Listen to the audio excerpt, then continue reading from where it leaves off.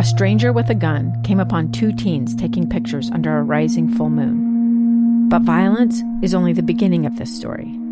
Sometimes I thought, there are no miracles. Yeah, there are, and this is a big one. I'm Amy Donaldson, and I've spent my career talking about how lives are undone by violence. The Letter is a podcast about how lives are remade. Follow The Letter at theletterpodcast.com or wherever you get your podcasts. Inside Sources.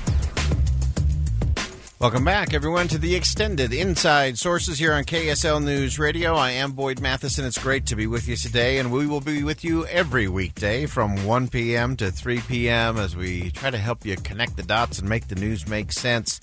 And one of the things we're going to look at each day is really that projection forward. There's a lot of time that we spend during our days where we're looking back. We're doing sort of an instant replay on what's happened in the news or an event that's taken place or a battle that's taking place on Utah's Capitol Hill or in our nation's capital.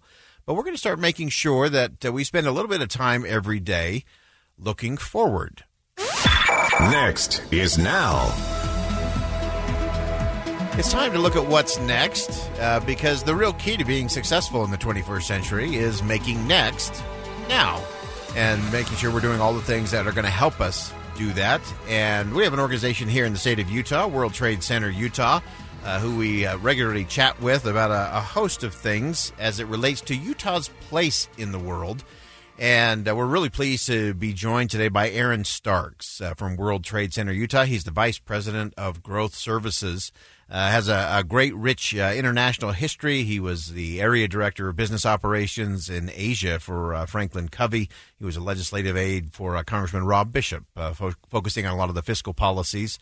And he joins us today. There is an event tomorrow that will feature Jamie Dimon, Chairman and CEO of J.P. Morgan Chase & Company, along with Ambassador John M. Huntsman, who is the chair of World Trade Center Utah. And they're going to do some instant pre-play. They're going to do some Next is Now as looking at the economic state of the state and the globe and the markets. And Aaron joins us now to give us a little instant pre-play of what is next coming up tomorrow on this special event. Aaron, thanks for joining us. Boyd, always great to be with you. Thank you for having me. You bet. And so the focus tomorrow is going to be on what does come next economically. And let's start right here in the state of Utah. What is it that we should be looking for? What should we be looking toward as it relates to the economy? Well, what's interesting is we reflect on the past 24 months, we saw that the economy was generally performing very well. We know that the stock market was at historic highs, and then the global pandemic hit. What's really been interesting about that is it's not all bad. You know, despite all of the challenges from last year, the financial system didn't break, and a number of corporate sectors really overperformed, even with a lot of uncertainty and fear. And so what economists call this effect, you know, where markets shut down, demand spikes, and then supply is low, we call that the bullwhip effect. Mm. And so we're seeing a lot of industries, even right now as the economy stabilizes further, impacted by this bullwhip effect. For example, residential home builders are seeing that they're having a hard time fulfilling orders from consumers because they can't source doors, trim, lumber, any of those finished materials that they typically have had in abundance. Those are not being sourced as easily. Automotive dealerships have seen this maybe perhaps more than anyone else.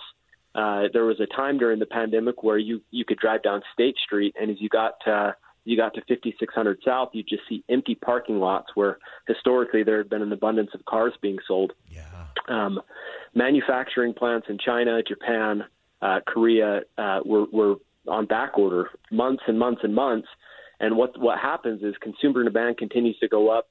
In the absence of supply, your dealers are increasing prices, and so they're trying to stabilize the market by increasing prices. And now we're starting to see that the supply is catching up to the demand, and now the automotive dealerships and home builders are starting to receive all of these materials, all of these cars, and with no place to put them. And so what we need to continue to do is buy. And as we do that, we'll continue to equalize this market a little bit. Oh, this is going to be a fascinating conversation tomorrow. Again, Jamie Dimon, Chairman and CEO of J.P. Morgan Chase and Company, along with former Ambassador John M. Huntsman, having this conversation. And Aaron, I know you're constantly looking and assessing Utah's unique place in all of this. I know part of the conversation tomorrow, and we'll put all the details up on our Facebook page and our social media pages today so people can join in. It's free to register. But I know you're going to get to issues around trade, the tech sector, even leadership and equality, some of those important conversations for businesses here in the state of Utah and around the world. Absolutely. There's while the conversation will offer insights into many areas in the business arena, we're specifically going to be looking at growth drivers in the 21st century economy over the next year. What's going to drive growth? Coupled with that, how real is the threat of inflation? Looking at the impact of low interest rates, and then also continued growth trends, where those growth trends are going to take place, and what sector and what businesses stand to benefit from those. Great insight there. We got just about a minute or so left, Aaron. And as you look at that, a lot of people don't think necessarily of Utah as being this great international hub. I was saying before that I think Utah is uniquely positioned to lead out in so many ways, not just nationally but internationally. How are you seeing that, and where will the conversation lead tomorrow? There's a reason Utah ranked the number one economy in America this month, and it's because we have great quality of life. We're the youngest state in the nation, 29 and a half years old is the average age. It's no longer a cliche phrase to say that Utah is the crossroads of the world. I think that was a very wise statement. In fact, Governor Huntsman, who will join us tomorrow with Jamie Dimon, has kind of coined that phrase, and it's true. We are the crossroads of the world. People from all around are coming to Utah because of the business opportunities that exist, the growing higher education system, sound management under a well-designed and well-led legislature. There's a lot to be taken advantage of here in the state. In the World Trade Center, we're just grateful to be the voice for internationals. Fantastic. It's an event tomorrow, a virtual event. You can check that out on our social media channels there as well. Aaron Starks, Vice President of Growth Services for World Trade Center Utah. Thanks for joining us today. Thanks, Boyd. All right. Again, great perspective. Always appreciate what Aaron brings to the table in these conversations. And again, this is all about a focus we're going to do every day here on Inside Sources. And that is looking at what's next, what's coming up next, and how do we make that next now? Because we do have to take a lot of steps, and Utah is uniquely positioned in so many ways. If you look at our new international airport, we have an inland port in process, and we're going to talk about that in the coming days and the coming weeks. We have an educated workforce. We have the world headquarters of an international religious organization in the Church of Jesus Christ of Latter-day Saints. We have great communities that are vibrant and thriving. So we have these strong institutions of civil society that create upward mobility and opportunity. We have some challenges, to be sure, but I think Utah and Salt Lake are just so uniquely positioned to really be that crossroads, not just to the West. Crossroads to the world is a reality, I think, and there are some important discussions to have around that.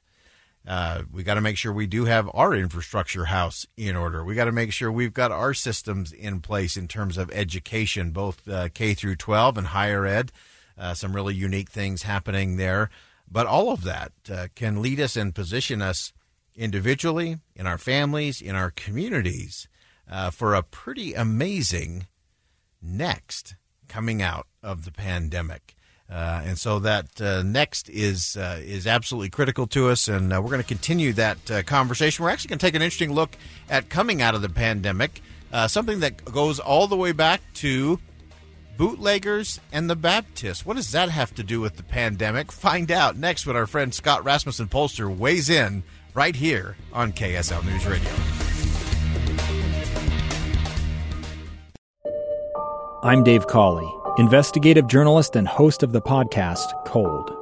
In October of 1985, a woman named Cherie Warren left work at a busy Salt Lake City office to meet her estranged husband at a downtown auto dealership. She never made it home. Cherie's car surfaced weeks later in Las Vegas. In the parking lot of a hotel casino. No one knows how it got there. Strange. It was strange. Both Cherie's estranged husband and her boyfriend raised suspicion for investigators. I kind of thought that he might have done something. But no arrests were ever made.